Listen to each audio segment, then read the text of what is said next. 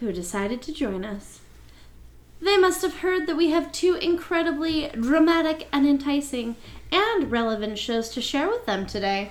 So let's not waste any more time. Our first show takes us back to the ART Center, where we saw a new play from Natco entitled Queen. Is that Queen as in like, yes, Queen? No, that's Queen as in like bees. Ooh, okay. What a fabulous second show of the day. This was a 2-show day for me, and this was my second show.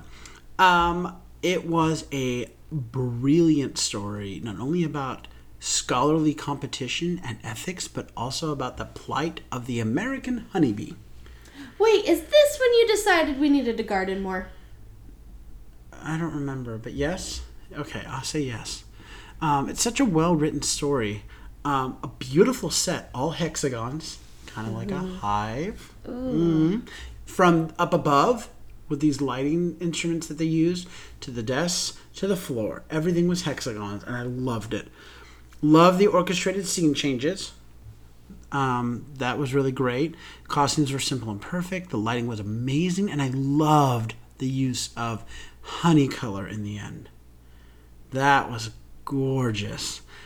Brilliant mixed colors of whites and yellows when they're in the final scene. It just, I was like, there we go, when they're tending to the bees at the end. Great sound, especially in regards to the bees at the end. I'm not a big fan of bees. I mean, we need them, but I don't like them. So it was really clear and balanced to make it feel like it was active, that there were bees there. The acting was absolutely fantastic. All of the cast was stellar, but I particularly love the characters of Ariel and Sanam. Important and iconic questions were asked about compromising one's work and ethics and challenging authority, especially in the scholarly world, and especially by older men. The head of the department, once they were gonna get published in a journal, the biggest journal in their field, and he was gonna present all this research because they figured out why the bees were disappearing. He was gonna get this big award, but when the journal asked for just like one more set of data, and when it came up, it didn't return the same information that it had been returning. And there's a scientist, and then there's a statistician. Okay? A statistician? A statistician. Okay. And the statistician is like, no, this, like, she tried everything. She's like, no, I can't make it work. Like, this is what it is. Like, this is literally what it is. And at first it's the head of the program that's like, maybe you should just ignore it, like, compromise it. And then the scientist, her partner, kind of gets on board, and then they both realize, like, no, this isn't right. We have to do what's right, because it's not okay. It's not ethically okay. We couldn't live with ourselves with it, even though it means we're losing 7 years of work. We can't do that. And he still wants to take credit. He's like, I'll just remove your names from it. Like, no, yeah, but he's an old white man in a scholarly position, and these are 2 women, and I'm just like, but that happens all the time, and that's an issue. So overall, this was just a terrific show, and I loved it. Sadly, the show closed on July 2nd, 2022. Hey, have you seen us lately? Calling all the shots, even with the ninja roster. Time to know, it's time to believe that the time is now that we're gonna make it bleed. Top shelf is always open. That's the place where Kessler rocks the water bottle floating. Daniel and Henrik are always causing pain with the tape pass that'll mesmerize your brain.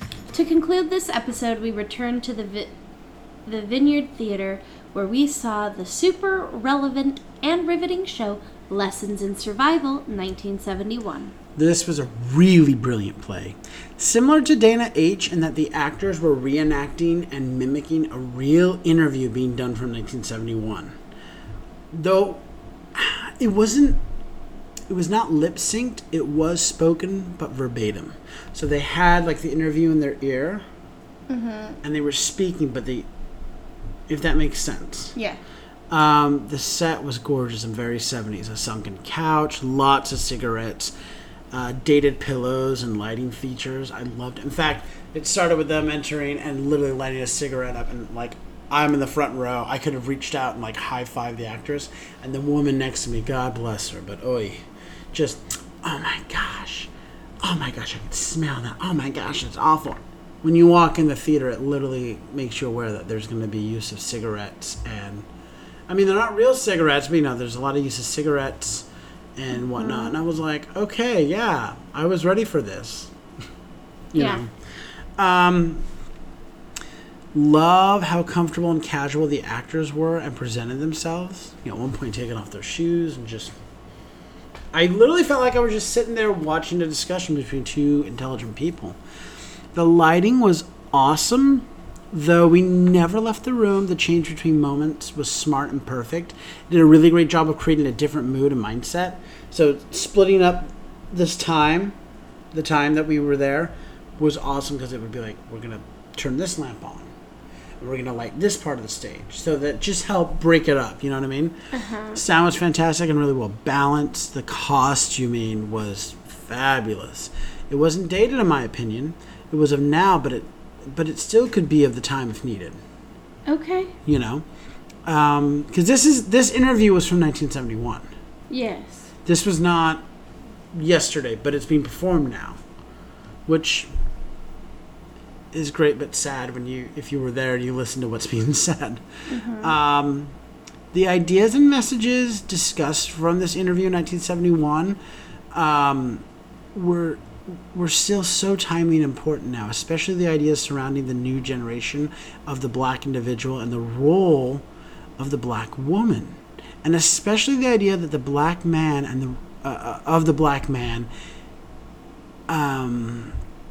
and like what he thinks his role ought to be or what it should be. What I found interesting is there was a lot of mansplaining in this interview at first, but the woman, rather than being like attacked, like on the defense or attacking back, was just very, let me lay it out for you and explain that I don't need a man to protect me.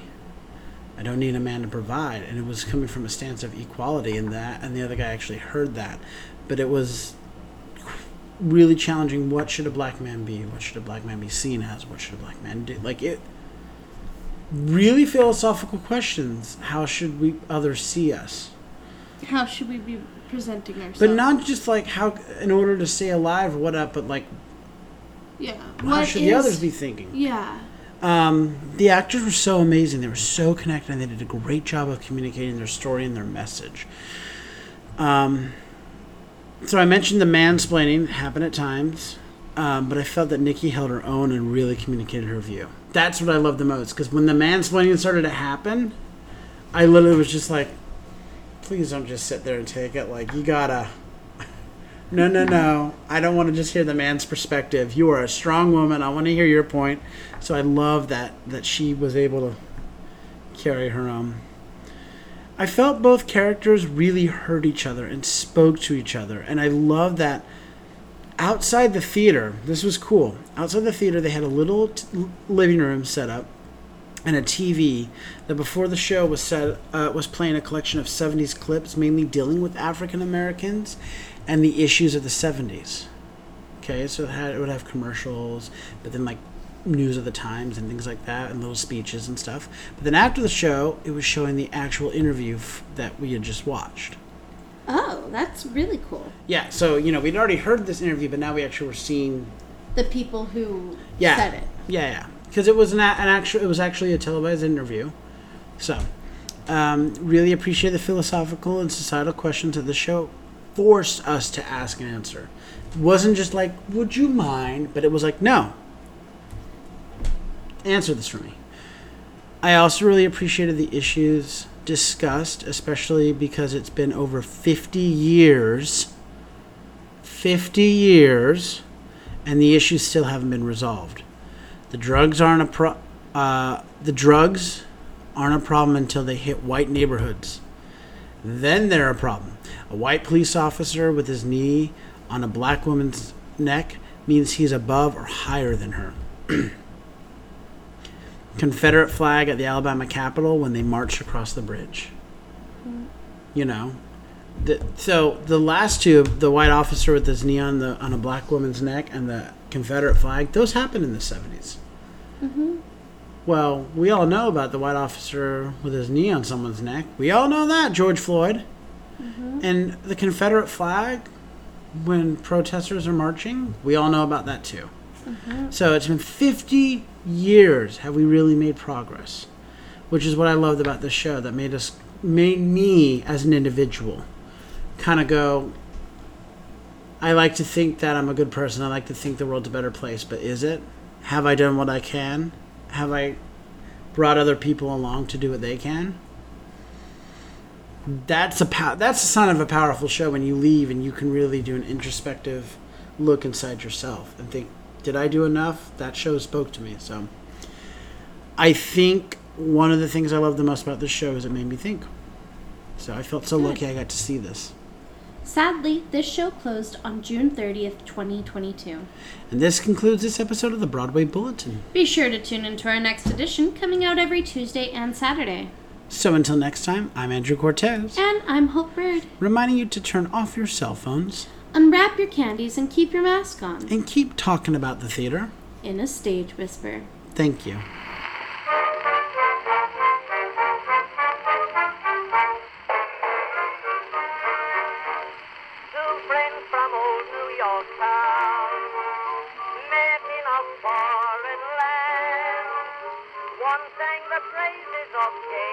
If you like what you hear, please leave a 5-star review, like, and subscribe. You could also find us on Facebook, Instagram, and Twitter at Stage Whisper Pod. And feel free to reach out to us with your comments and personal stories at stagewhisperpod@gmail.com. Our theme song is Booga Blue by U.S. Army Blues. Other music on this episode provided by David Blair and Billy Murray. You can also become a patron of our show by logging on to patreon.com/stagewhisperpod. There you'll find all the information about our backstage pass.